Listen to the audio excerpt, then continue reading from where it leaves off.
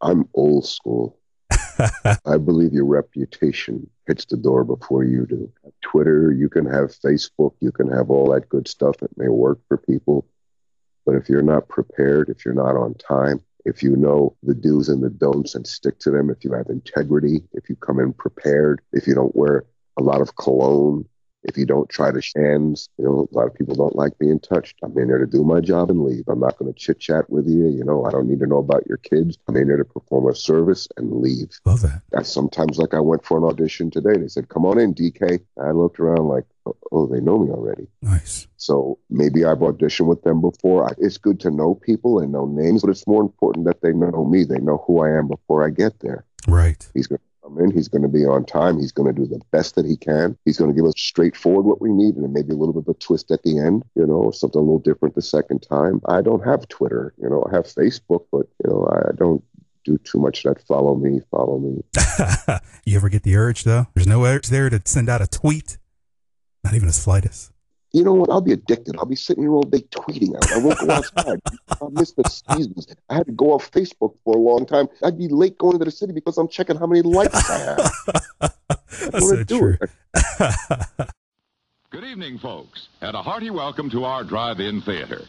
We have a wonderful evening's entertainment lined up for you, one that will provide several hours of pleasurable relaxation and diversion for you and your family. Did you fail to dress up for tonight's show? No tie, an old shirt and slacks, a house dress? Well, don't give it a thought. We're glad you came as you are. We just want you to enjoy yourselves. Don't forget to visit our refreshment center during the intermission or any time. You love the tasty array of snacks we have to offer. So will the youngsters. Everything is quality and so good. We hope you'll make this a weekly visit. Bring the family. Bring your friends.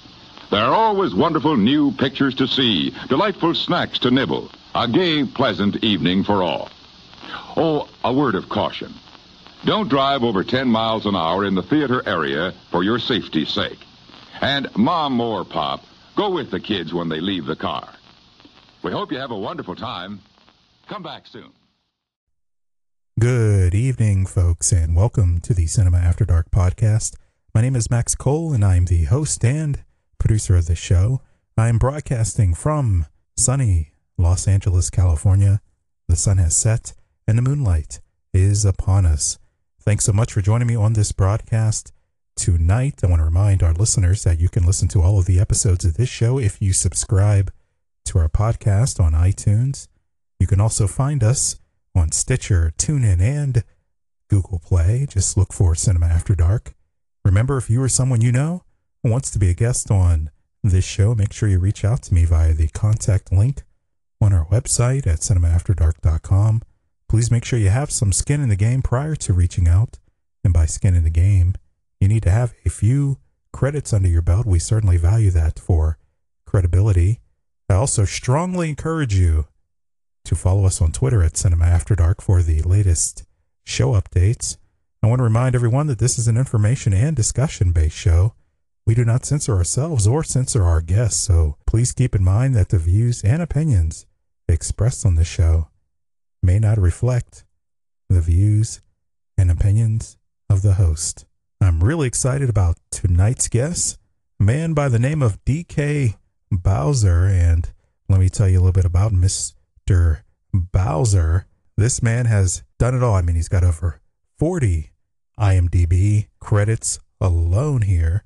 And he's done pretty much everything from stand-up comedy to film, theater to television. My God, he's just a wealth of information. And we have a fascinating discussion here. And I want to give a special shout out to R. Shanae Williams for providing this gentleman's contact information. I think you're going to find this a really valuable conversation. And I have to give him a fist bump for hanging out with us for so long.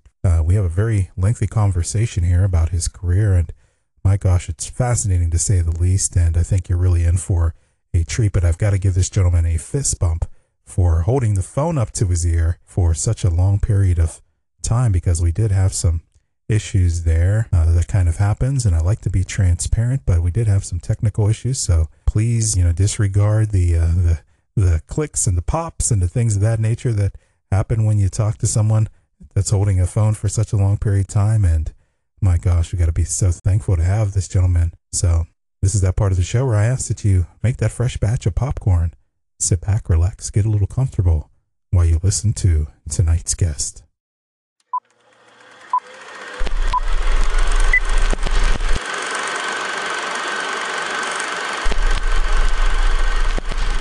My goodness. Thanks so much for coming on the show and hanging out with us this evening, Mr. Bowser. I am thrilled to have you on the program. Bowser. I'm really excited to have you on the program, though, sir. I really am. And first and foremost, I do want to give a shout out to Miss R. Shanae Williams for sending over your contact info. Certainly a fan of your work. And yeah, it's just nice to have you here tonight. So again, thanks for coming on the show. Thank you, Max. It's my honor, and I appreciate the opportunity. Yeah, absolutely. I got the days wrong. I was a little surprised that it was tonight. The 12 a.m., 12 p.m. thing kind of threw me, but I'm ready to go, as we say, ready to go. Good stuff. I appreciate you making it happen, hanging out here after dark. But yes, sir, I'd love to begin by giving our listeners some context. I believe a backstory is a great place to start. So would you mind sharing where you were born and raised and how you got started in the entertainment industry?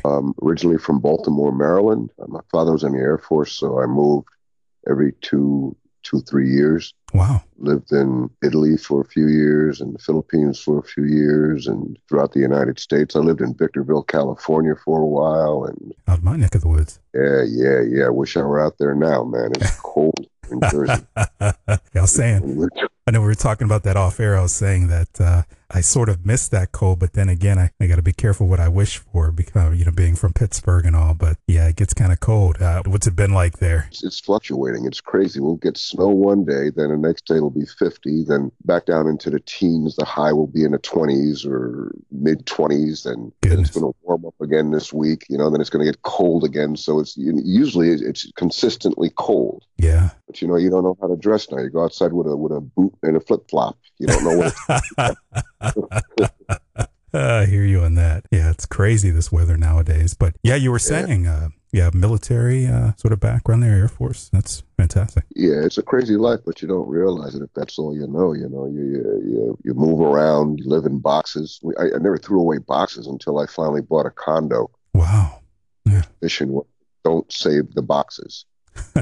You're moving every 2 or 3 years. You keep boxes stashed because you're going to be taping up and packing up and moving again. So, wow, it's no joke. It's a big adjustment to actually be home. Yeah. When did things kind of stabilize with that? Did they ever? I moved to Jersey. Wow. Yeah, I moved to Jersey years ago, and then I moved out on my own. After graduating high school and get my own job. And even then I moved, but not quite as much. But it's always in the back of my mind that I'm only here temporarily. Wow, it's fascinating. It's interesting you bring that up, not to get too off track, but I think it's interesting even with this gen nowadays, it's called millennials or whatever. I think people are starting to get used to it now because it's weird. I think everybody's getting jobs and has to move many times throughout their lives. So you often have family members that are spread all across the states or sometimes even out of country. But I can only imagine what it's like in a military type household. Even though my father was in the Army, thankfully we were able to stay. He was in the Army prior to when we were born, so that helped out quite a bit. And then afterwards he was pretty much done. He did reserves and things like that, but it was a little different. He didn't have to cart us away too often, so I can only imagine how that was. What's interesting too about that is I find that a lot of the guests that I've had who've had military backgrounds have gone into film. It's fascinating to say the least, that commonality there. But when was it that you realized this was something that you wanted to do? I started off doing stand-up. Mm-hmm. But stand-up, I could never get enough. Couldn't get that Thanksgiving feeling where you push away, wow, I don't want any more. I'm done. Interesting. That Thanksgiving dinner feeling. I just couldn't. If you do 15, it's good, but you want more. You do a half hour, you want more. You do an hour, you always end up saying, wow, I could have done this and I could have done that and I should have done this. Oh, yeah. And then, I started off with Tracy Morgan and Mike Epps, we used to roll together. And I saw Mike Epps do a one-man show on the Lower East Side in New York, and he got me. He was doing characters, and I caught myself. I could see the characters he was doing. Right. And I said, that's what I want. That's what I want to do. Wow. So I asked him what acting class he was going to, and I joined and I went. It just kind of took off from there. I didn't even know I could do this. No one told me that I couldn't. So whenever somebody would suggest something, I always said yes. Wow. I went from stand-up to acting to voiceover to theater. Mm-hmm. The only thing I haven't tried yet is singing, but, maybe that'll come along this coming year. I did Fences. I did Troy Maxon in Fences. Nice. Yeah. And, it started off just as a reading. And then they said, look, we're going to build a cast around you if you want to do this. And I didn't know what I was getting into, but what an experience. It was beautiful. Right. Once I was done, I said, I need a detox. I need to go lay down. So you caught the bug.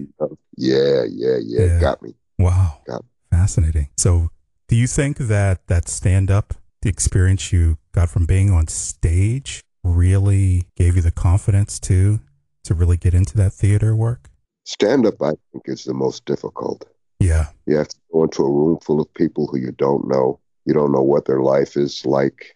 Whether they're going through a tragedy, or Friday nights are always the hardest. They work all week, then Friday they come out and it's like lifting lead balloons, ha ha ha, okay, next one, ha ha ha, okay.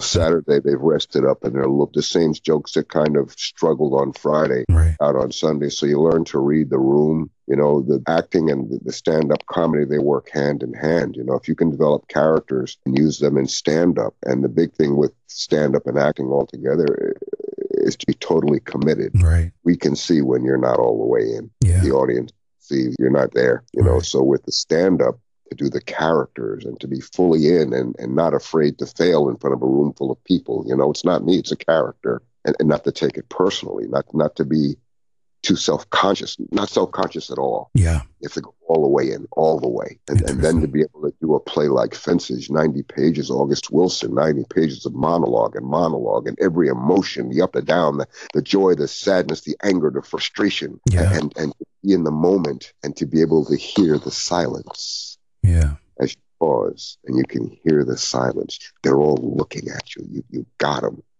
and they've got you. Right. So it's like a relationship. Interesting. Live and breathing right then and there. So the stand-up, they both enhance each other. Yeah.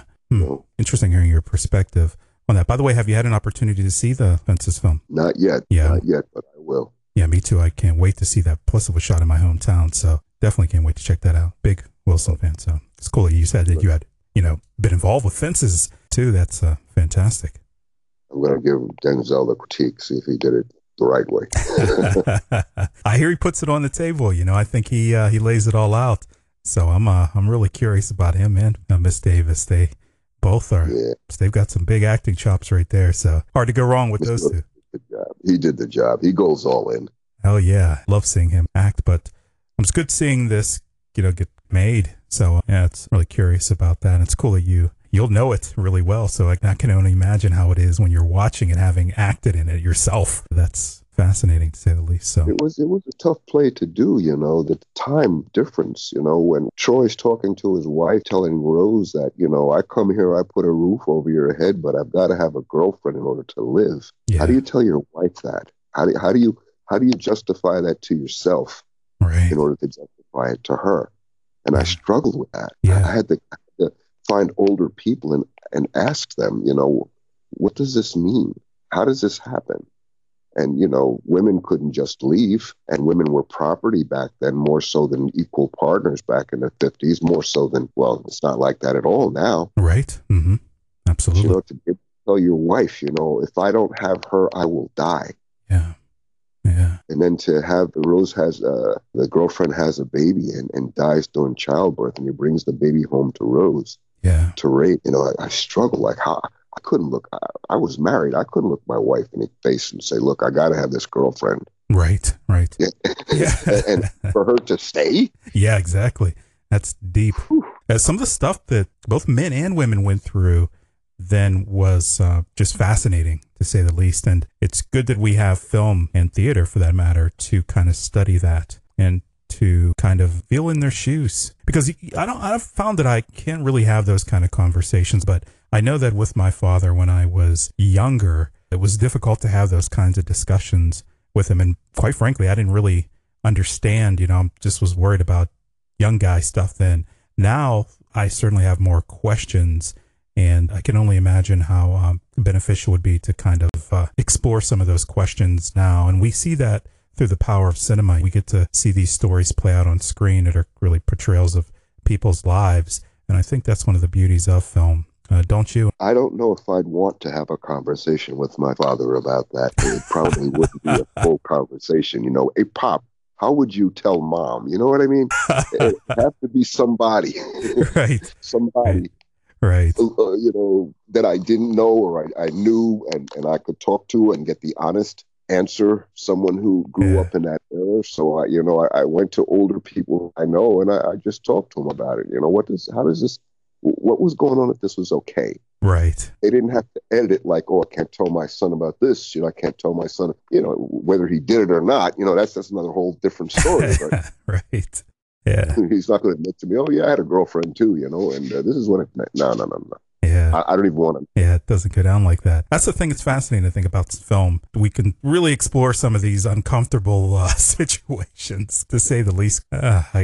I really like that about the... Even with the film doesn't speak to how he was able to do it. Right. He could do it. He will say on screen that, yes, Rose, I need this or I will die. I provide you with food and a roof. But how does he get there? Yeah. How does he live there? What's the lifestyle? What's the you know what I'm saying? Oh, yeah, absolutely. How living? Yeah. If he's going to do it, he's going to be very convincing doing it. But as an actor, I have to know why, how I can say this, how I can come out my face to my wife and tell her, yes, I have a girlfriend. Right. Without her eye. Yeah. It was more than just saying the words. It was, how do I understand this for myself so that I can tell this woman I'm acting my wife? Yeah. And let her know that this is real. Right. I'm curious to hear your perspective after you watch it. Now you have me really itching to watch it myself, so I'm going to make that happen. It's going to be really good, to say the least. Now, you have close to 40 acting credits just on IMDb alone, which I think is ridiculously remarkable. I mean, that's really a testament to all the hard work that you've put in over the years, and you've been on pretty much every platform there is. It's fascinating even hearing that you did stand-up too as well. Is there a role or roles in general that stick out as some of your favorites? Troy Max and August Wilson, that's a high point. Yeah. Everything I've done, everything is a challenge. Everything is different. There's no repetition. There's no, I've done this before. Everything is new and challenging. And this is what people around here like the most. I did an episode of Rescue Me. Yeah. With Dennis Leary and the whole crew. Right. Mm-hmm. I played a male stripper, but I'm not a male stripper body guy. I'm not that, buff and kind of. What it was the scene was one of the characters was in the hospital recovering from cancer. They had shipped in and paid the bill for him and send me in to goof on him. So I go in as orderly. And I bring the med card in, and I tell him I need to get a semen sample. The doc wants to make sure it didn't, mess with your reproductive. And he's laying in bed. He's like, "What?" I said, "Yeah, I got to fill this cup up." And I reach under the blanket. He says, "No, get back."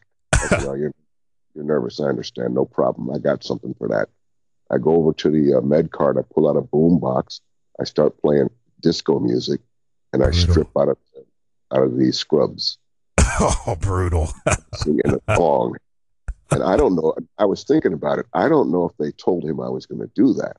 Because action, they had to move. Video villages where they set up the monitors so they can watch what's going on through the camera. Right. They had to actually stop and move it because they were laughing so hard. What happened was I said, okay, I got something for it. I put the music on. And I ripped the scrubs off, and his eyes got wide, and he just laid there, he's looking at me. And I answered, and I walk over to him, and he starts going, cut. Oh, cut. And the mic guy, the boom guy, he was shaking. He was turning his head not to laugh. I could hear him laughing out in the hallway. Okay, stop. We got to move. Oh, hilarious.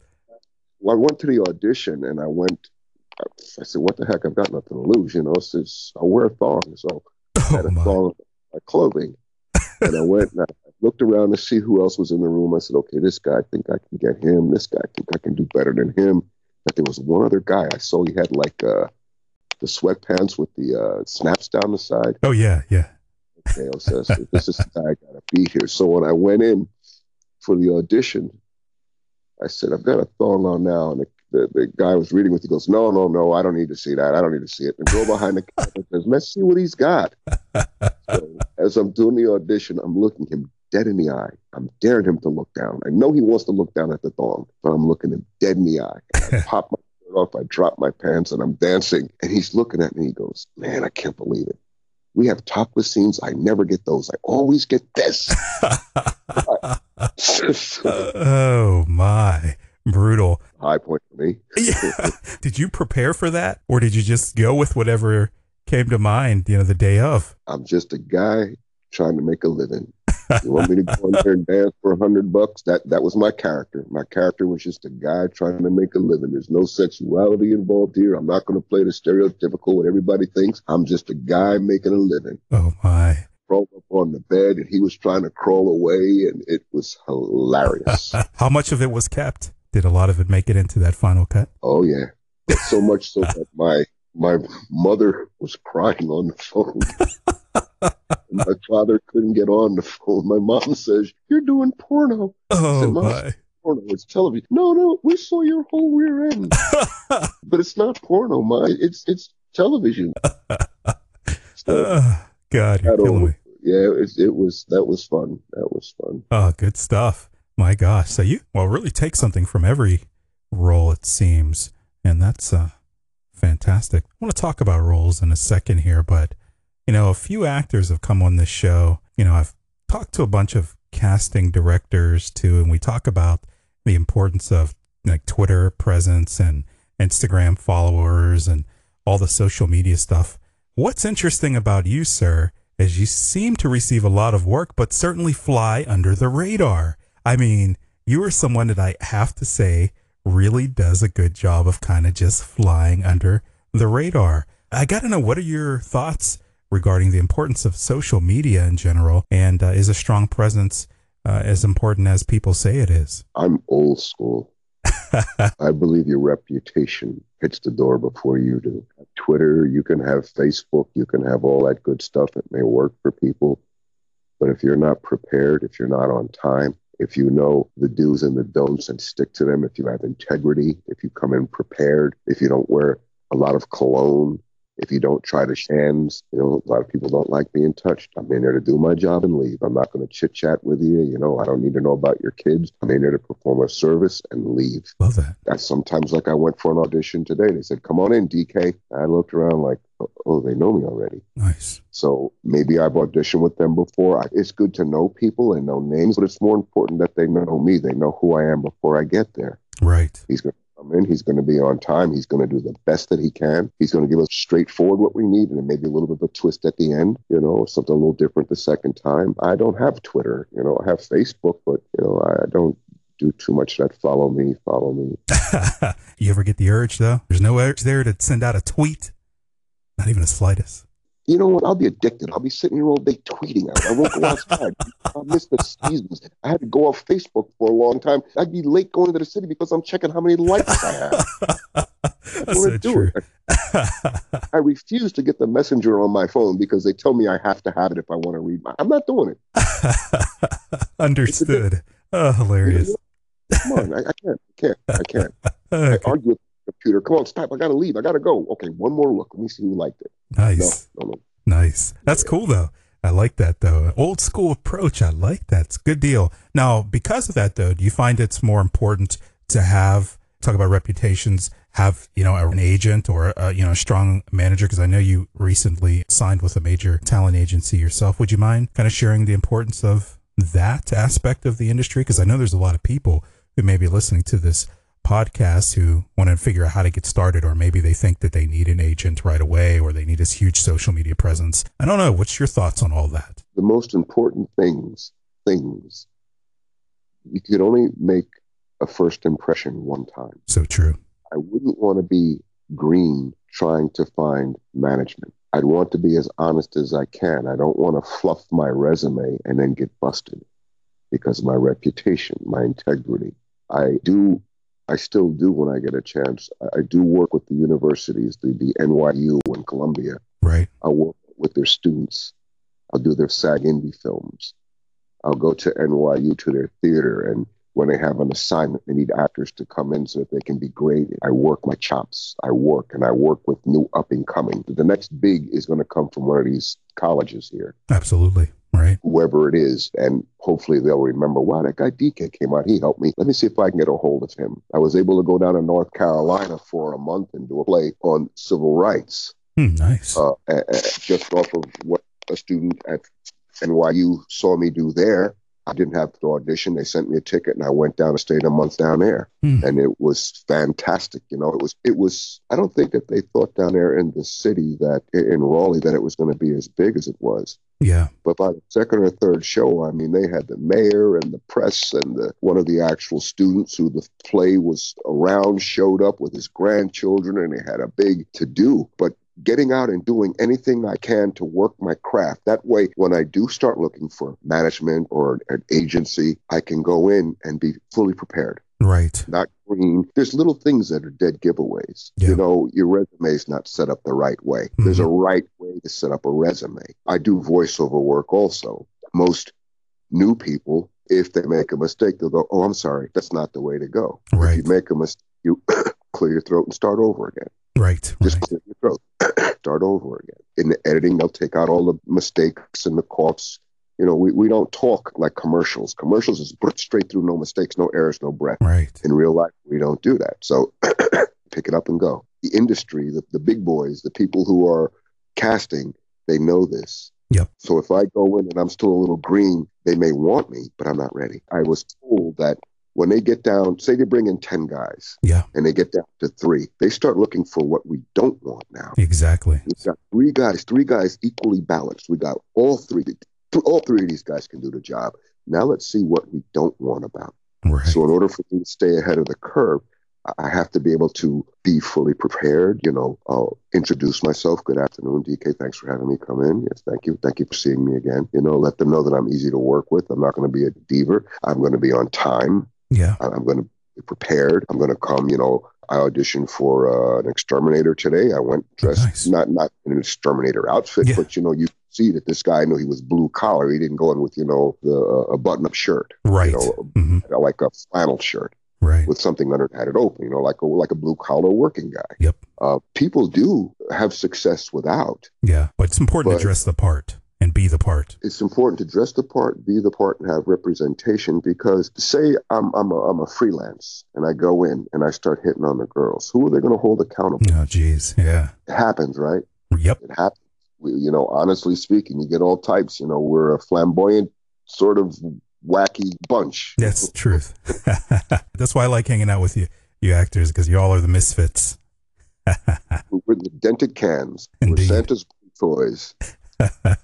Love that. Who was it that said, why do we act? Why do I act? Look at me, look at me, look at me, look at me. Love that. Yeah. So it's good to have representation, but even before that, it's good to be prepared. You know, work your chops, work your craft, become fearless, become the character. Anything you hold back, you're only cheating yourself. How can you do that? How can I not? It's not me, it's the character. I play drug dealers, and sometimes I have to detox because I find myself walking down the street in New York like I'm some kind of tough guy, and I'm not. So whoa, slow down here. Yeah. You're getting ready to get beat up out here, looking at people the wrong way. You're not in character right now. Come on back down to earth there, DK. Nice. If you do it right, it takes you. If you do it right. If you do it right.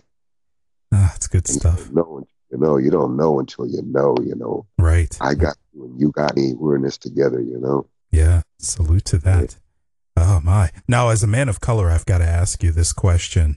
Do you find it difficult to find roles that are appealing to you? Because I tell you what, as a man of color who directs and is a film enthusiast, I get a little bit irritated when I look at the types of roles that I see men of color in or not in when I watch movies. They don't pick us for the Bonds, so we got to create those roles often. But I need to get a sense of your thoughts on, the available roles that are out there for men of color, that are written for men of color. Because I know a lot of casting now are going for that, ethnically ambiguous type of character.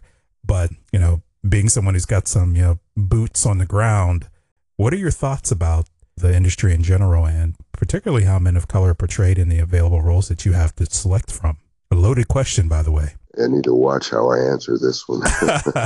And that's the thing. It's tough about this, by the way. It's interesting you say that. I always find myself biting my tongue. But if me and you were to talk off air, I would certainly probably answer that a little differently. So let's get you don't have to be politically correct, but obviously industry correct in terms of your thoughts about that, because I think it's often very frustrating amongst other things. But yeah, it'd be nice to hear your perspective. The frustration can lead to us forcing us to do our own. Yes. Rather than relying on someone else to give us our own. Right. Creating. Sometimes take a look at what we do. Certain films I see that it's for us, by us, but I don't know if I'd want to be a part of it. Absolutely. I'm not going to mention any right now, but we're forced to do our own. We know how it is. We know how it is. Let's not bullshit. We know how it is. Yeah. Limited roles. Right now on television, and on the movies, there. You have this one, you have that one, you have the black one, you have the gay one, you have the Asian one, you have the lesbian. Okay, but there's only a limited amount. There are a limited amount. Yep. We need to start doing more of our own. And if we want not to complain or feel left out, well, God bless the child that's got his own. Yep. Right. Let's start making our own. You know what I mean? It really, look at the film Paralysis. Exactly. Look at some of the internet shows that are getting picked up now. Yep. Look at how that awkward. What is it? Not Awkward Black Girl. There's another one. That was one too. Yeah, even that, Dave, and that was what's interesting, sir? It's interesting you mentioned this, because I think one of the things that I really appreciate about being a man of color and just a person of color in general is that we are a very resilient ethnicity and race. We really find ways out of no ways. We've done that all throughout history, and I think cinema is a perfect example of that. Obviously, there's just a lot of unfortunates when it comes to the types of roles that are out there and the types of films that are being made, even within our own race and ethnicity. Oftentimes people fall into those stereotypical roles that really aren't a great reflection of our entire society or even our human behavior. It's really not accurate. It's sometimes just written because we think that that's what people want to see, or we have fallen into believing that we should be projected or presented a certain type of way. And I feel like people like you and others that are really in the industry that understand the power that we have in changing that, and by creating our own work. And it's good to hear you say that, you can take a situation that's unfortunate and turn it into something that is fortunate and that is positive. And it's an opportunity to change, to evolve, and to do something about it. But I always wonder how actors feel, because I know sometimes it's got to be very, very frustrating, because it is a job, and it'd be like going into any job, and although you get to play, but it's like it's going into a job and only getting certain types of jobs that are being offered that you're overly qualified for. Yeah, it's really interesting, the types of stuff that's going on there. But what have you seen recently in terms of any changes in the industry, in terms of roles? Well, I saw the uproar over the Oscars. Yeah. And the uproar there, and the awareness that created. Right. We know. It's not like I can say, it's not happening, or it's getting better. Maybe it is, but I like working with the students because they have the freedom to create, and they will be the next ones out of the gate. Right. And they won't be so jaded. They won't be so stuck on stereotypical, Yes. The younger people who are writing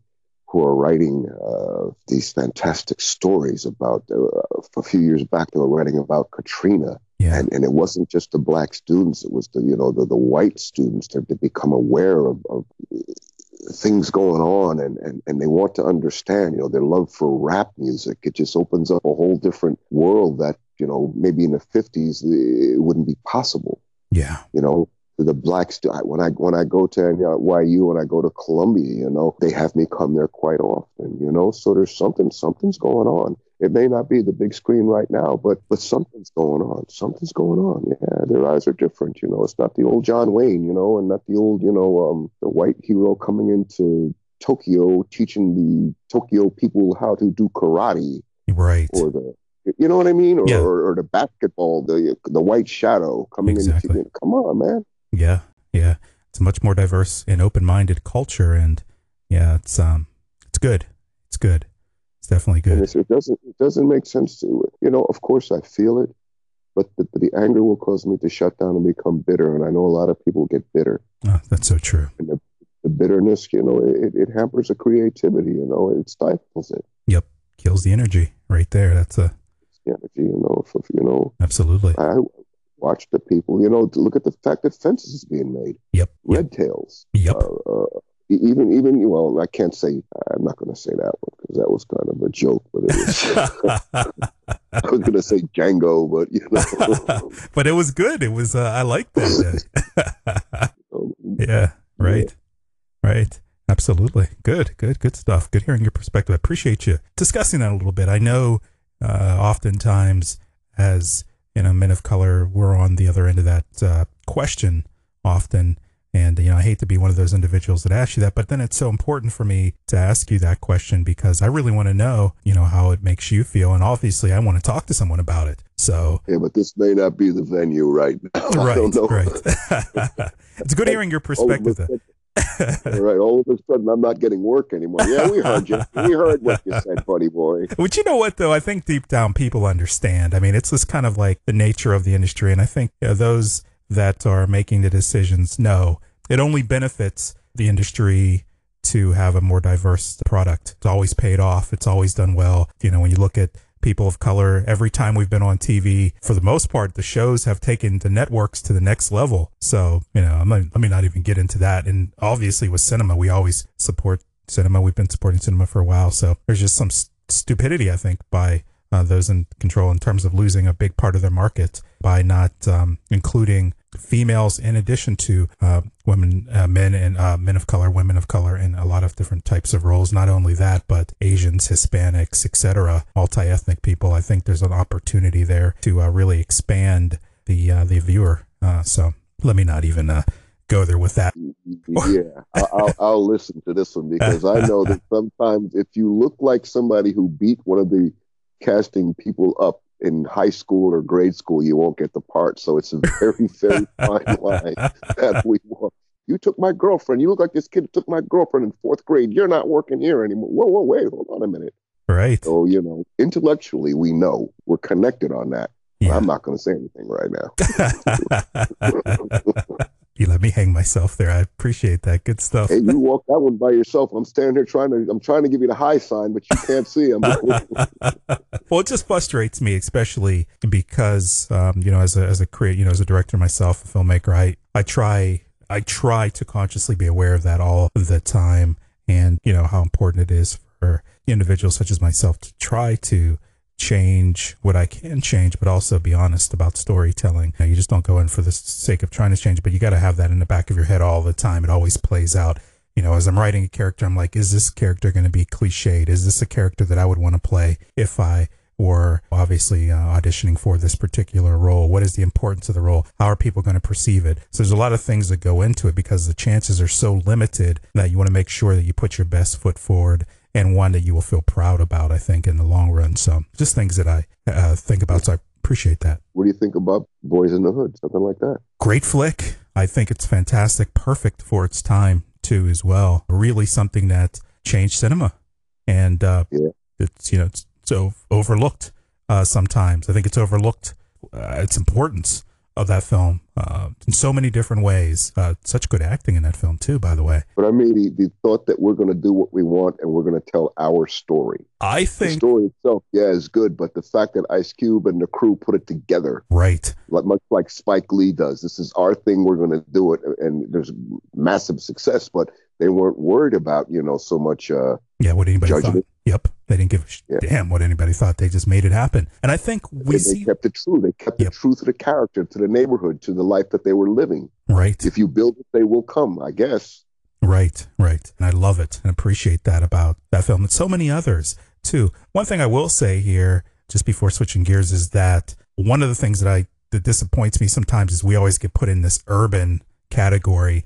And I think maybe 1% of all of my experiences have ever been anything urban related. So I think sometimes that's very disappointing when, all black experiences. And I think Trump even says that every time he says something about, black folks, it's always urban related. He always uses this urban terminology as if we only exist in an urban spectrum. I think it's outrageous. And I think cinema, when that happens, is also outrageous. We have all different types of stories, just like everybody else. We've got all different types of occupations, interests, desires.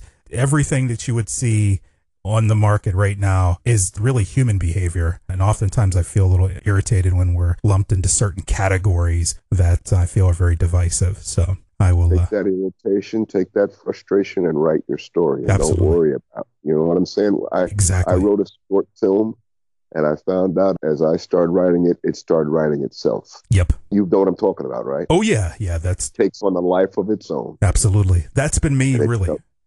I can tell you that's been me for really the last 10 years out here. I've been motivated to do that because you got to use that energy in the really productive ways. I'm a big fan of that. So I'm so glad that you either sit on it or it sits on you, one or the other. Absolutely. Work it out. Yeah. Right on to that. Well said right there. Now, is there a character or role that you wanted to play, but you haven't had an opportunity to play that character or role yet? I want a recurring either on something like Gotham. Nice. Yeah. Good stuff. As a villain or a superhero or as a bystander or something like that, what would you want to do? I want a superhero character. I want to be like Red Velvet Cake Man or somebody.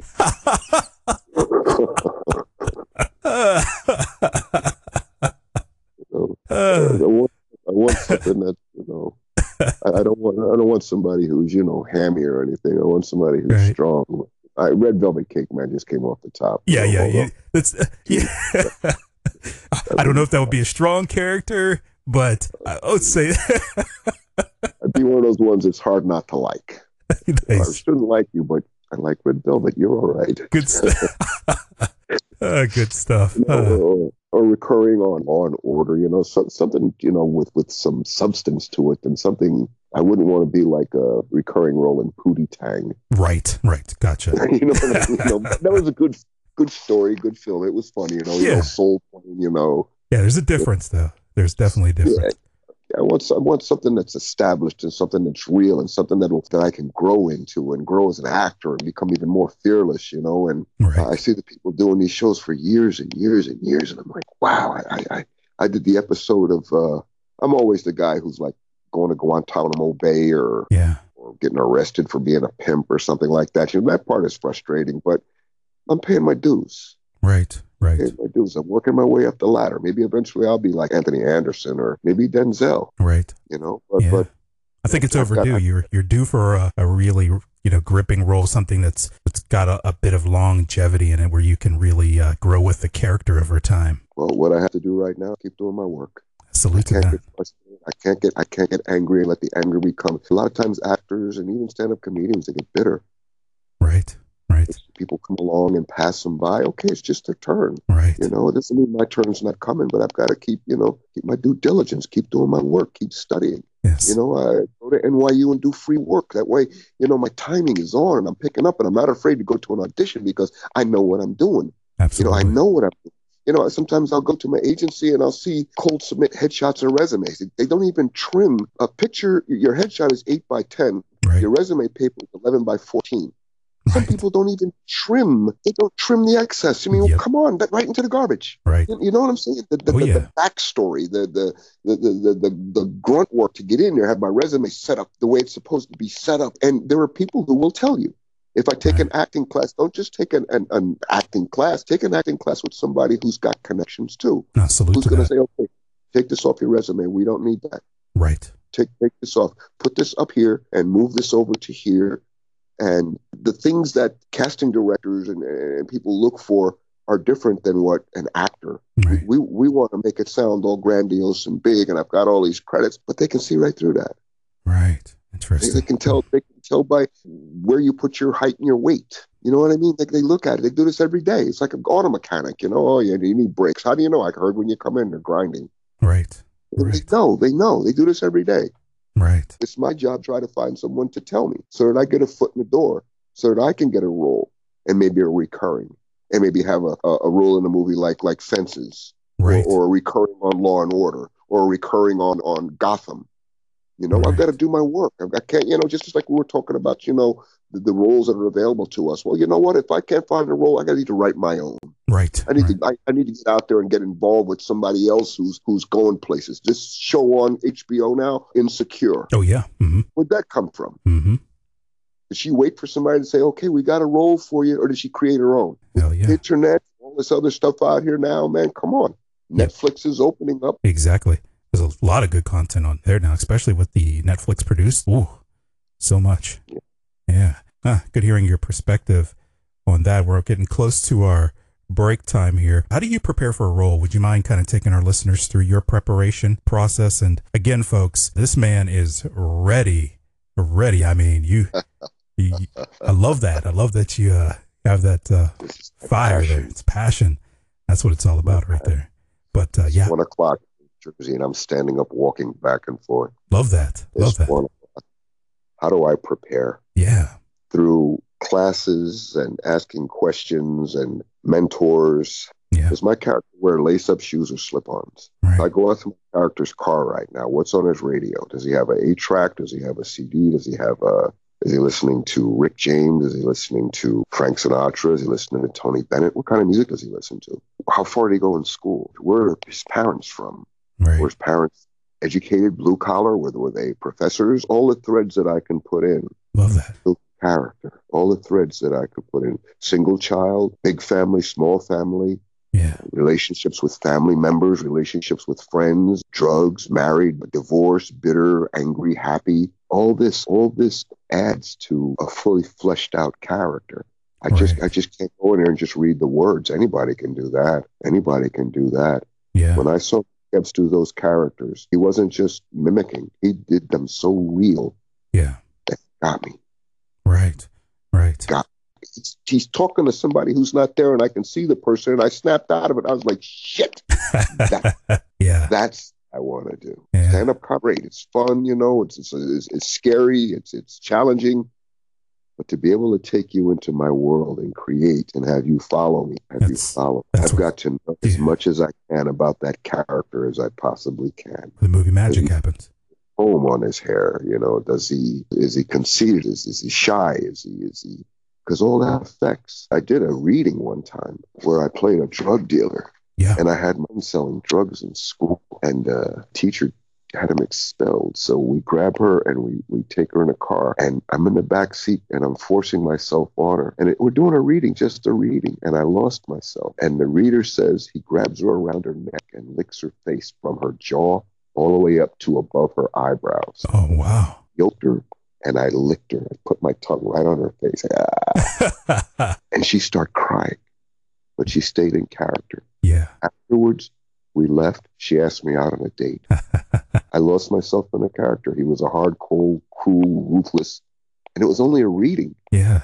Not only a reading, but it wasn't a production. It was a reading, just sitting there in chairs, reading in front of them. And I got so caught up in the character.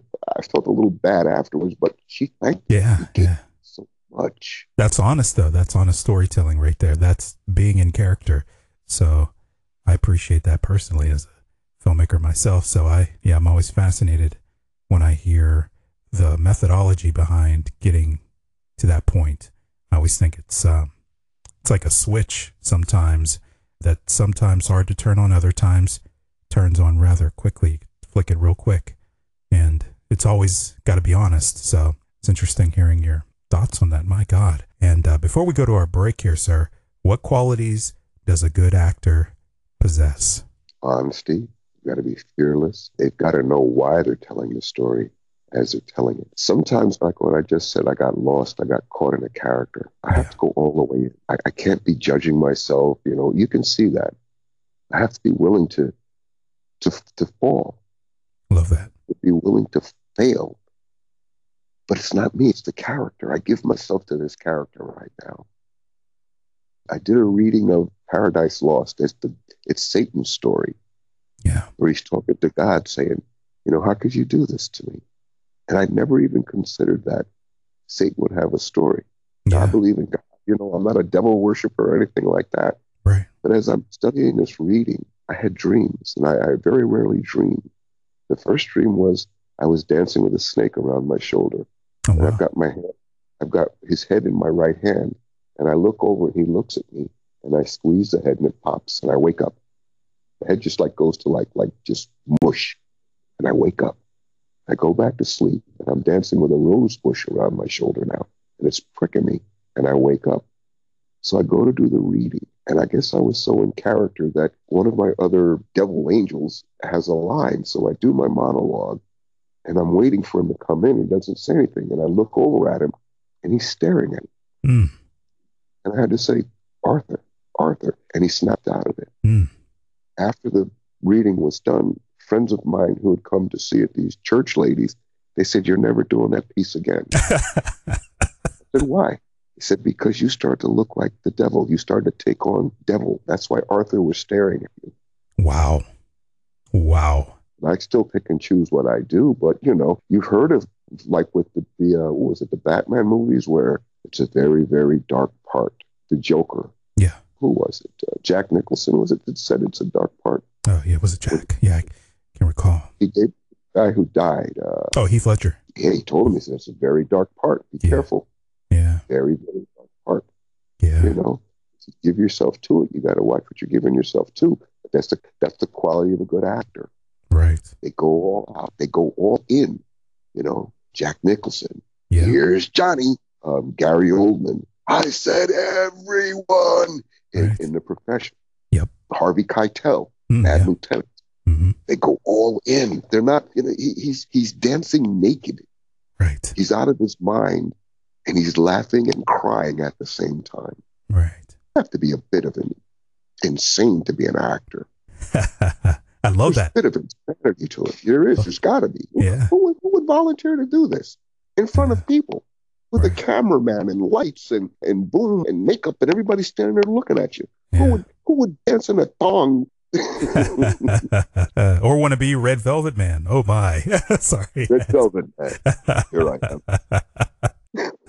That's a good place. We're gonna segment out here, and we'll take a short break here, sir, because I want to give you a chance to reset. You've been so kind in sharing your time. I know I've kept you a little bit longer than I usually do during this first segment, but it's been a fantastic discussion. I've been glued to the edge of my seat here, just listening to everything that you have kindly shared. But I want to give you a chance to reset, and we'll give our listeners a chance to reset, because I do want to come back here and discuss recent work when we return from our break. How does that sound to you? Sounds good to me. Fantastic. Well, folks, we're going to take a short break here, and then we will be back with Mr. DK Bowser. My God. After this break, do not go anywhere, folks. We will be right back.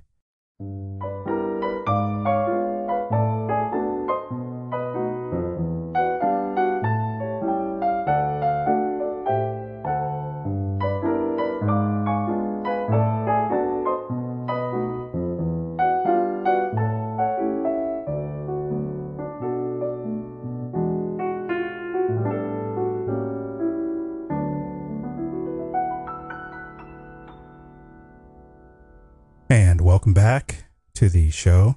We are continuing a wonderful, wonderful, wonderful discussion here with Mr. DK Bowser, and he's so kindly discussed his journey into the industry, shared a little bit about his experiences as an actor, and my gosh, it's been just an enlightening discussion. But for this half of the discussion, I really want to switch gears here a bit. I really want to discuss some of the current projects that you've been working on or have wrapped. I see you've got several that you have wrapped recently. It's been working your tail off here, sir. And first, I have to ask you what it was like working with Arshanay Williams in Paralysis, because obviously I had her on the show, and it was so fun having her discuss everything about this film, and I loved it. And I loved what you did with Jessica's father, that character in the film, such a critical part of the film, even in a short. It's amazing how important the performances are and what you bring to that particular character. But you did just a wonderful job. You obviously had an opportunity to work with Miss Fairweather too as well. But what was that experience like for you. We'll start there, but I do want to kind of pick your brain on that, what that experience was like, and just hear it from your perspective since we've had, her on the show. The experience overall was wonderful. Yeah. I ran into her in the city, and I think she was one of the ones that I had met through NYU. Yeah, I remember she mentioned that. Being out and doing as much as you can and keeping fluid and, and working your chops. And she saw me and we spoke. I want to use you. I want to use you in a film. I got a film. And I said, sure, whatever, definitely. Yeah. I committed to it, and I was diagnosed with lymphoma. Oh, cancer. Wow. I remember you saying that. Wow. And I didn't want to do it. I was supposed to shoot on a Sunday morning. We went to rehearsal, and I knew, and I just wasn't ready to talk about it. With a cancer diagnosis, they tell you have it, but they don't tell you right away what to do other than get an oncologist. Wow. So I'm carrying this all around inside. Am I going to live? I don't know. Am I going to die? I don't know. What would you do? I don't know. I had to get an oncologist. It took like a month and a half. So I'm just walking around in a daze with this on my head. I've got cancer. Wow. Nobody will tell me. So we go to the rehearsal, and I said, okay, what I'm going to do is I'm going to use this information in the character.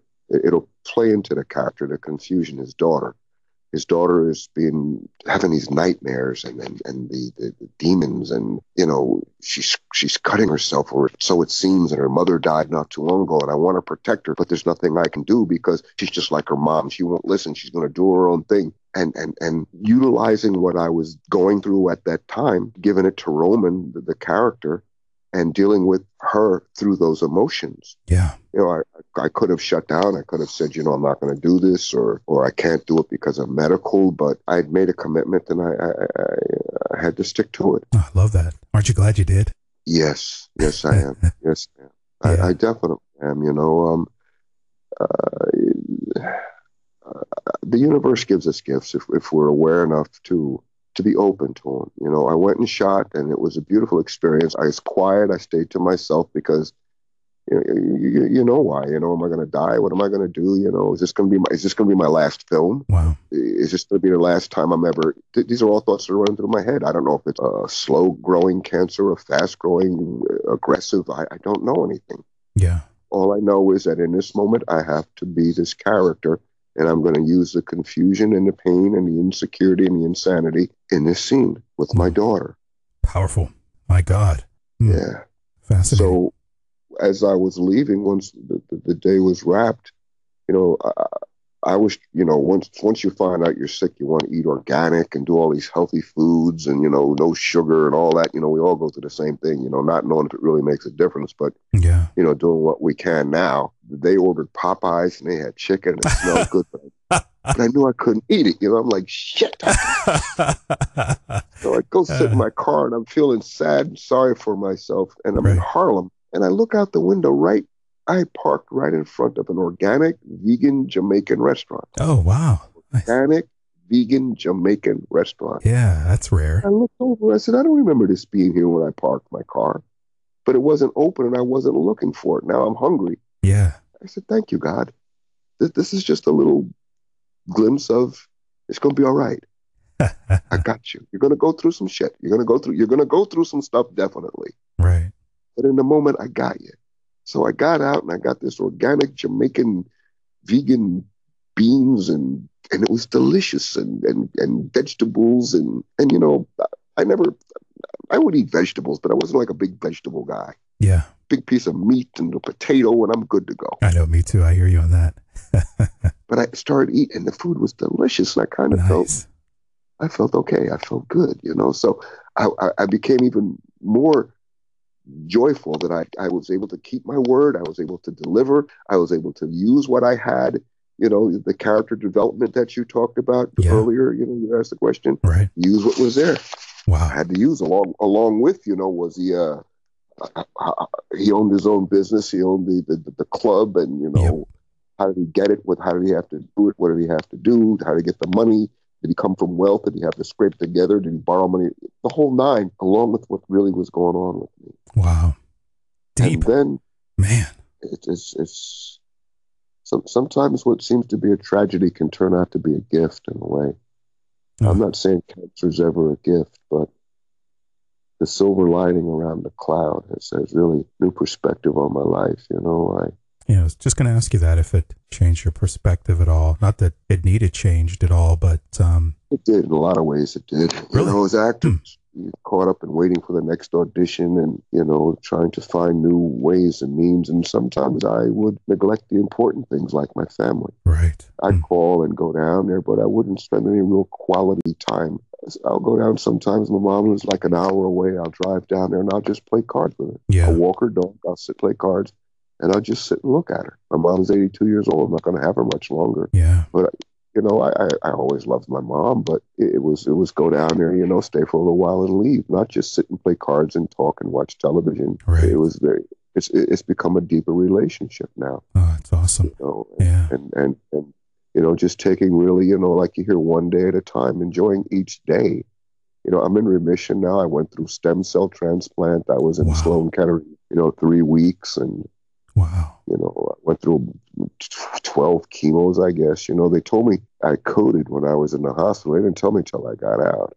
Oh, my God. I lost all my hair, and I still have a little neuropathy, and I lost massive weight, and I couldn't sleep. And, sometimes my feet would tingle and my hands would tingle, and my fingernails got soft. I had no eyebrows, but wow. All along, I was getting little signs. I'm going to be okay. I'm going to be okay. I didn't get the nausea that a lot of people get, or the diarrhea, or a lot of the other things. I was cold for a while. I couldn't warm up during the summer for some reason, but my body was reconstituting. They take you all the way down to zero immune system, then they put the stem cells back in that they've collected. So right.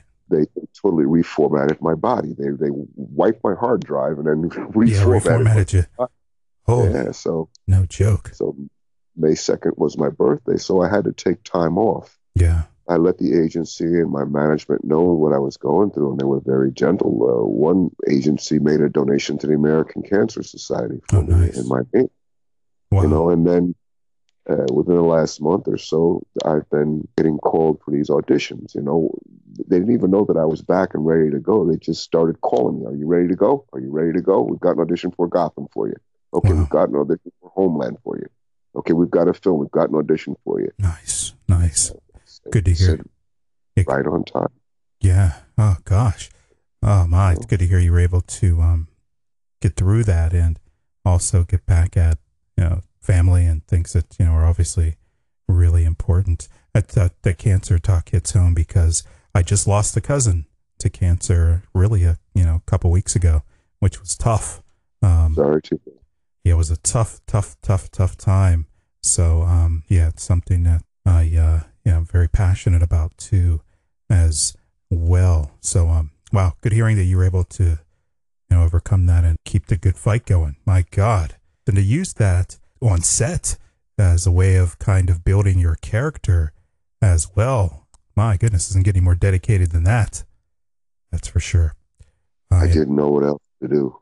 Right. Didn't know what else to do. I couldn't, I could try to fake it, but why fake it when I have all of this same confusion and insanity? I'm insane. Am I going to die? Am I going to die? Is this going to be my last film? What's going to happen to me? This is the same thing I'm going through with her. Is she going to die? Am I going to lose her? Yeah. Why not just use it in the film? Wow. Why not use it? Let the character, use it. It's real. Right. It's real. Right. Not so much that you have to even have to say anything. It's just a look, of uncertainty. Right. My God.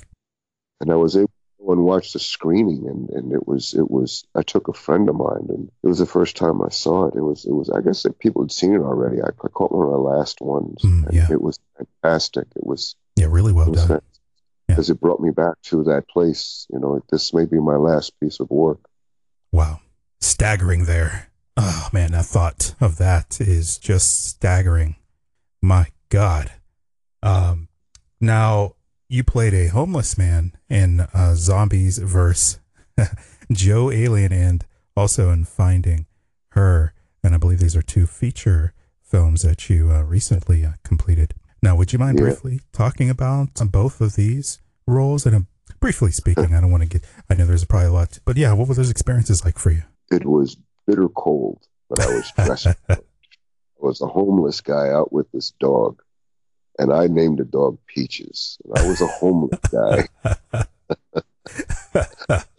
The alien is on spring break, and he comes to Earth to enjoy spring break. But what he doesn't know is he gets here right after the zombie apocalypse has happened. Nice. So he thinks that that's what Earth is all about. So these zombies he meets a zombie, the zombie bites his hand off, but his hand grows back. You know, he's trying to figure out what's going on. Then he meets a band of rebels who tells him, you know, after they kind of, you know, get to know him a little bit, that the zombies. So he goes back in time and he runs into this homeless guy. He's trying to find out how this happened. It turned out another alien had come and was crazy. Oh my. I love that. Crazy. Sounds so he finds me, and I'm sitting in the snow with Peaches. I'm talking to Peaches and talking to people as they're walking by, and, you know, just talking to Peaches. And he comes up and asks me, and I said, you know, Peaches says, you smell funny. You smell like hot dog water and gin. Jeez. You know where the library is? I said, the library? I said, the library? And I look left, and Peaches looks left. I look right. Peaches looks right. Look straight. Right over there. So it was a bit of a comedic part. You know, it was fun. It was fun. I ended up knocking the alien out so he can capture the alien, you know, and then everybody goes back to being normal. He resets the clock of the Earth and everything's great. Nice. What I remember most about it is how cold it was. It was cold. It's much colder than it is right now. It's cold here now, but it was cold, sitting in the snow with his blanket and his dog, his little pug. My. Of all things, to a pug. That's awesome. It sounded like a fun time, though. Outside of the cold. Sound like a really cool experience. It's cool to kind of switch it up, too. It's kind of like a comedic role. You know, obviously the film's kind of like an action horror comedy, but it's cool probably playing as different types of characters, especially, you know, having that mix of like really serious characters and some gut-wrenching stuff versus, you know, something that's a little lighter in nature. Yeah. And finding her was just the opposite. Yeah. I played a homeless guy going through a dumpster, and I find the body of a little girl. Yikes.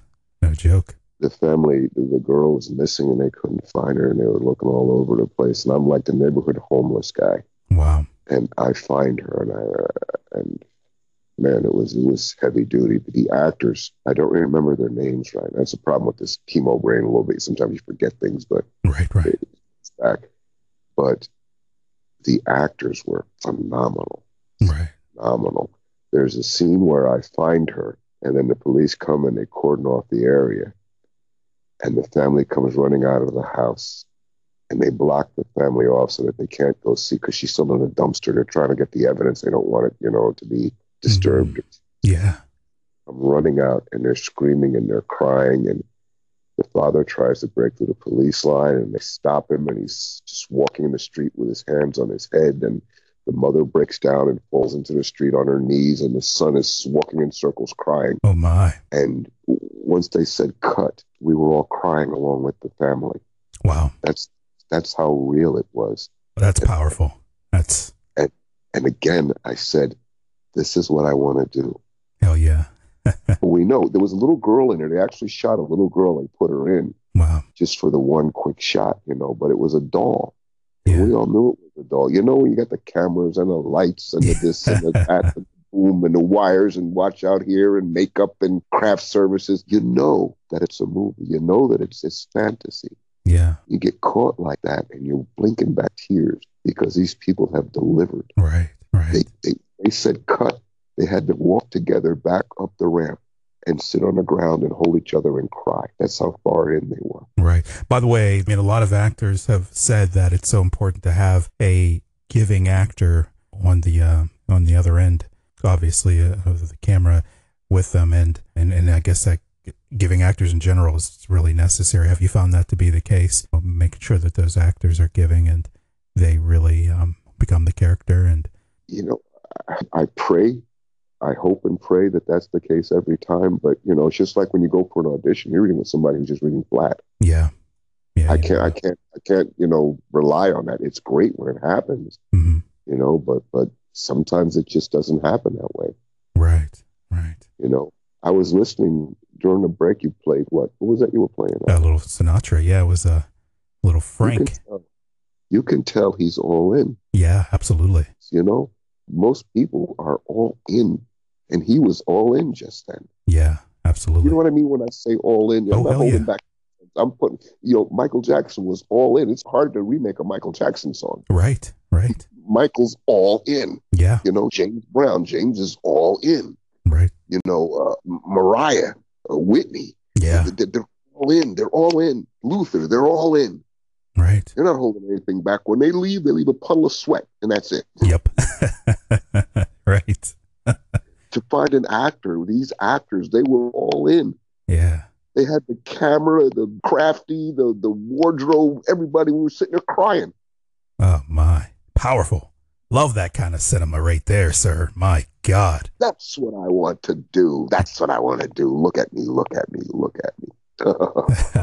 Salute to that. You're going to get me pacing here in a minute. I get goosebumps. Oh, I hear you on that. Yeah, me too. Me too. Stuff is exciting, to say the least. And you also wrapped a couple other films, Oiled Up and Steps. Would you mind speaking about them a little bit, too, as well? Oiled Up was short with Eric Roberts. Yeah. It was fun. It was a short. It was a nice short film. That was a day when it was like blistering hot out. Oh, interesting. And I had a 3/4 leather jacket, work boots, and we were running, chasing this guy who owed Eric Roberts money. He sent us out to go get him. So, we've got to pull up in a van and chase this guy down. So yeah, it's never just one take. It's never one take. So in the middle of New York City, it had to be like 99 degrees, just running. Okay, back to one. Okay, action. Okay, pull up in a van, chase him down, up around the alleyway, around the block. Okay, cut. Back to one. Love that. I like working with Eric Roberts. He was a great guy. I mean, he was very, very nice, very approachable, and he was funny, and I liked to do the fist pound, and he was a great guy. He was great to work with. Oh, cool. Good deal. My goodness. And Steps, that was a good story too. I've been very fortunate thinking about it, just talking about it out loud. Yeah, you played Dwight in that. Yeah, I played a security officer at a disabled home. People had been disabled. One of the characters had been shot. Yeah, he had shot one of the lead characters, and it caused him to lose his marriage. He got on drugs and alcohol because of the pain and lost his marriage. Mm. And the person who shot him got shot and ended up in this home. Yeah.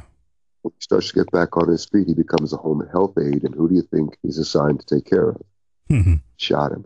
Oh, my. So I'm the security at the door watching all this happen as they come in and out and they go through the changes. The original gangster, the one who did the shooting, ends up helping the guy he shot get his son out of a gang. Wow. It was a really touching story. Yeah, sounds pretty intense. Where the father was hugging his son and saying, "I love you," and the son says, "I hate you, I hate you, I hate you," but you could tell that the son had been missing his father. Mm-hmm. So we're sitting in a film where we're watching at the screening and we're tearing up again. What a bunch of little teary-eyed guys we are. Tear it up. I'm looking at my friend. I'm going, "I know you ain't crying." Meanwhile, I'm wiping. I know you ain't sitting up here crying. Tell me you ain't crying. I'm rubbing my nose. It was another good work. I had a scene with this guy named Rudy. He was about 6'3". He called himself a delicate flower. So you know what that means, right? I'm a delicate flower. I said, "Rudy, your feet too big to be a delicate flower. I'm size 12. You can't be no delicate flower with no size 12, Rudy." So we had a good time together. We had a good time working together. Nice. Very good. Story, and it was very well done. Very well done. Oh, fantastic. Wow. Yeah. You like features more than shorts more than features? You like them both equally for different reasons? I like working. Yeah. Salute to that. We'll leave it at that. And last year you were in several TV series as well, and that's kind of interesting because it's kind of crazy. You had you had the 2016 was like all films, and then in 2015 a ton of TV series. But one of my favorites, Daredevil. But what's the TV world like for you? Obviously working on set's a bit different. Briefly speaking, what are some of those differences, and what do you appreciate about that platform? I get shy when I'm being spoiled, and that's one thing they that what I mean. Where they're in your trailer, and would you like anything? And yeah, the work is always good. It's a lot of takes. The one person who didn't do a lot of takes that I worked with was Sidney Lumet. Really? I did 100 Center Street way back. Yeah. He got 2 shots and that was it. Wow. Turned around, turned back, and the set was being changed. He was quick, man. Bang. Wow. Some things that I've done, they'll do them for hours, the same scene over and over. It's like, what are you doing here? What are you trying to? Why are we doing this over? We've done it like 50 times. Depending on who the director is and if they get what they want or if they don't. Yeah. I don't know if I have a favorite. I just like to work. Right. Okay. I like to be busy. I don't separate, film from television. I just like to work. I like being on set. It's my passion. Yeah. Good deal. Good stuff. My God. Sometimes I break up with it, but I say, what am I going to do? If I don't work, I dream. Right. So the thing about being in this business, if you don't do it, you'll dream about it. Good point. Yeah. It kind of haunts you that way. I think so. When you're not doing it, even for the slightest period of time, it just comes back into you, creeps into you. You can't even watch like a TV show. You can't break away from it. It's almost like a really strange, I don't know. It's like a virus that keeps growing inside of you. It keeps spreading. And, oh God, I love the cinema thing. It's an interesting world to play in. Let's put it that way. I love talking to people about it because, I'm reliving my passion right now, Yeah. Yeah. I did a film called Slow Jam King, and one of the lines in the movie, talking to this kid, this Asian kid, he was like an A student, he wanted to be a pimp, and he said it was his calling. Wow. It wasn't really his calling. He just wanted to be, he's one of those kids that want to be a tough guy. It's my calling. And this is what I think is what happens if you don't exercise your craft, if you don't work on your talent, on your creativity, your passion. It's your calling. Yeah. Yeah. It'll wake you up out of your sleep sometimes. I'd wake up and I'd be doing stand-up. Hey, how's everybody doing? Oh, wait a minute. What am I doing? Good deal. Yeah. Well, I've got to do something here to you, sir, that I do to all of our guests. And I'm just going to warn you in advance that it's something that I have to do. But I don't know. You may hate me for it. You may think it's crazy. I'm really not sure how you're going to take this, sir, but it's something that I have to do, and I've got to ask you if you are ready for it. I mean, it's just something I have to do. So I'm ready for what? Oh, okay. Well,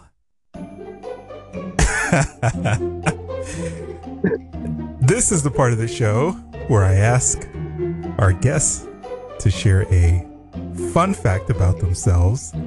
Now, sir, this fun fact can be anything you want to share about yourself, but preferably something that people don't know about you.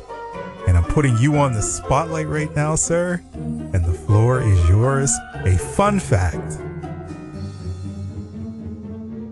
I love doing this. A fun fact about me. Is this in my contract? It's a defined text. Oh man, I knew I should have read that contract better. I've got a wicked sense of humor. I mean, embarrassing sometimes. Oh my! But oh yeah, go a little bit further past oh my. Yeah, I was gonna ask you: is there anything that you've done that you'd be willing to share that might give us some clue as to what that wicked sense of humor produces there? Okay. I don't know if this is sense of humor or what. Okay, but this is something. When I went for the audition for the Thong Dance and Rescue Me, right, I wore the thong, right? Still can't get over that. So I'm on the train on the way back home. I've done the audition, and I'm sitting doing a crossword puzzle on the subway in New York. I'm leaning forward, and I see people looking at me. Oh, my. What are they looking at? And I didn't realize that my shirt was up, and I was doing the Britney Spears muffin top with my thong. And I realized, and I said, oh, shit. Uh-oh. Yeah, yeah.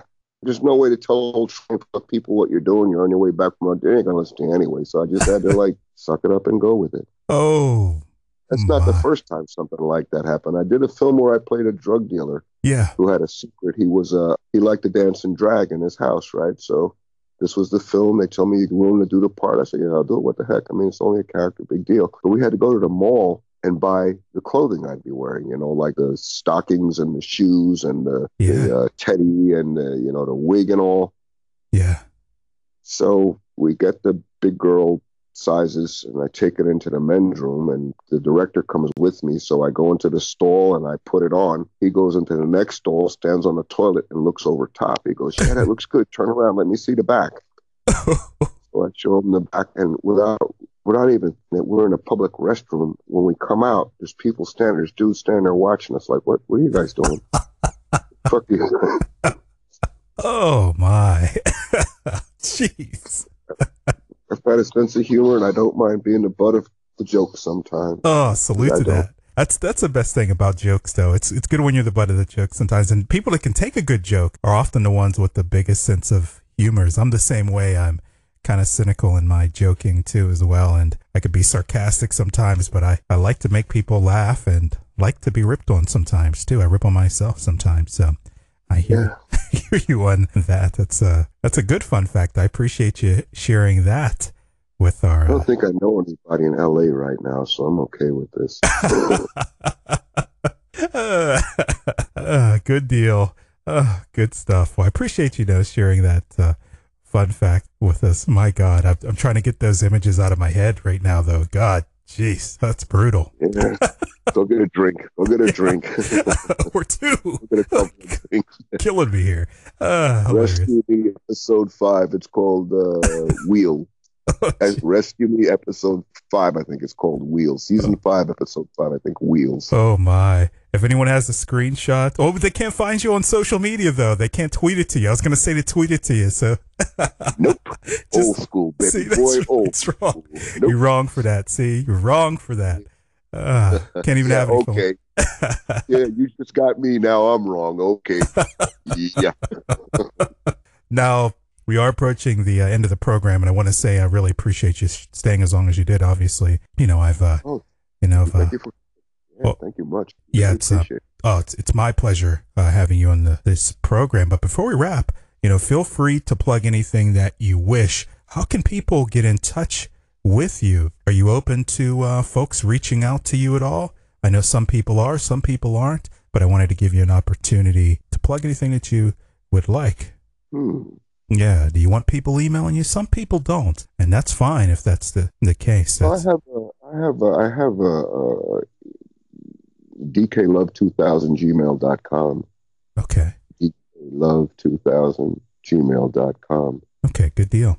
Well, I have to number out. That's not going to happen. Oh, no, absolutely not. By the way, folks, his number is not just absolutely not. But yeah, but I had to ask because I know some people are open to folks reaching out to them, or there may be someone listening to this particular podcast that may want to cash in something too as well. So that's a thought. Yeah, so I just want to give you the right email address and. No, that's it. DK Love 2000. See, gotcha. Good stuff. Great there. I want to ask you one more thing here before we wrap this up. And I know there's some folks that might be listening to this podcast and maybe they want to do what you're doing right now, but maybe they don't have the resources, because that often happens, or maybe they just don't have, the courage to step forward and to create these opportunities. Is there any advice that you would give that individual right now that might be listening? Work. Anything you can do. You can do community theater. If you can do, if you do community theater, if you go to these universities, these colleges, you'll get an education. They'll tell you back to one. They'll tell you, they'll teach you what you need to know to get you going and let you see if you really want to do this. This isn't for everybody. It's not for everybody. There's a lot that goes into this. This is like therapy in a lot of ways. You have to go places sometimes that you may not want to go. Right. When I was in acting class, I had issues with my father growing up, and I broke down and started crying in acting class. And my acting teacher came over and sat with me. She talked to me, and do you really want to do this? Yes, I do. Well, this is part of what we do. We've got to rip the scabs off sometimes, Take a local, if you're just starting out, do some community theater. Go to their colleges and see if they need somebody to do a reading of a play. Students get assignments. We need you to do a short script with time sequences. We want you to start in the middle, go to the end, then go to the beginning, which doesn't make sense to us, but they have an assignment and they need someone to read it so that the teacher can tell them, the professor can tell them if they did it right or not. So they bring actors in and we read. We get to learn how to see when you go for an audition or you're reading a script, when you're in front of people, there's a right way to hold the paper. If you hold it in front of yourself so you can see it, they can't see your face. So you learn how to hold it flat in your hand. You drop your eye down, you pick up the line, and you say the line. You get to learn how to do and how to practice these things while you're in community theater or in a university, so that once you go out and you go to an audition, they know how you hold the paper if you know what you're doing or not. Right. If I hold the paper up in front of my face and I say the line, then I look up, then I say the line and I look up, I don't know what I'm doing. Right. I hold the paper flat in my palm, I drop my eye down, pick up the line, look up, and then say the line, especially for a cold read. Do you know what a cold read is? Right. Do you know what back to one means? Do a pickup? There's all sorts of lingo that we can learn if we're willing to work for free. Right. If we're willing to do a $20 show, anything. But the most important thing is to work. To work. Salute to that. Work. That is excellent advice right there. And sir, I want to thank you again for coming on this show today and sharing your story with our listeners. Thank you. Oh gosh, it's been a treat, and I certainly would love to bring you back again, for an update here in the near future, because, you're somebody who puts in the work, as you said, and yeah, I'd love to bring you back and get an update from you. Sure. I'm looking forward to it. Thank you so much. Thanks for having me. Oh, it has been my pleasure. And on that note, I think it's time to fade out here. What do you think? I think it's time. Thank you. Fantastic. Well, ladies and gentlemen, that was DK Bowser. My gosh. Make sure you check out his work if you haven't already done so yet, folks. My gosh. You see, you got me saying all kinds of crazy stuff. And on that note, we will be back with more after this break. You are listening to the Cinema After Dark podcast. My name is Max Cole and I host this show. I want to thank you all for tuning in tonight, and hopefully you are feeling inspired. It's been a wonderful time. If you're listening to the show, please subscribe. Just press that subscribe button in iTunes, or if you're using that podcast app, subscribe to us. We would greatly appreciate that. Also, please spread the word about this show. Show someone the Twitter account we've got there, Cinema After Dark, or show them our website at cinemafterdark.com. Again, thank you all for tuning in tonight. You can also find us on Stitcher, Google Play, and on TuneIn, so you can listen to us one of many ways. Again, thanks for listening to this show. We'll be back with more shortly. And welcome back to the show here tonight. Before we wrap, I want to thank our guest tonight, Mr. DK Bowser. What a great discussion that was. Hopefully you found it as enlightening as I did. I really enjoyed talking with that gentleman. I also want to thank you all for tuning in tonight. Obviously, this show is not a show without you, the listeners. With that said, dream big, be humble, work hard, and stay focused. Good night, everyone. And now, before the next show starts, let's enjoy an intermission. You'll find our snack bar chock full of good things to eat and drink. Tasty, tempting hot dogs, thirst-quenching soft drinks, fresh, crunchy popcorn, a complete assortment of delicious candy, and a full line of cigarettes. You've plenty of time, so visit the snack bar now. A tasty treat will double your enjoyment of the show. For your convenience, we shall keep you informed of the remaining intermission time, 3 minutes before the next show starts. Let's all go to the lobby. Let's all go to the lobby. Let's all go to the lobby to get ourselves a treat. Delicious things to eat. The popcorn can't be beat. The sparkling drinks are just dandy. The chocolate bars and the candy. So let's all go to the lobby.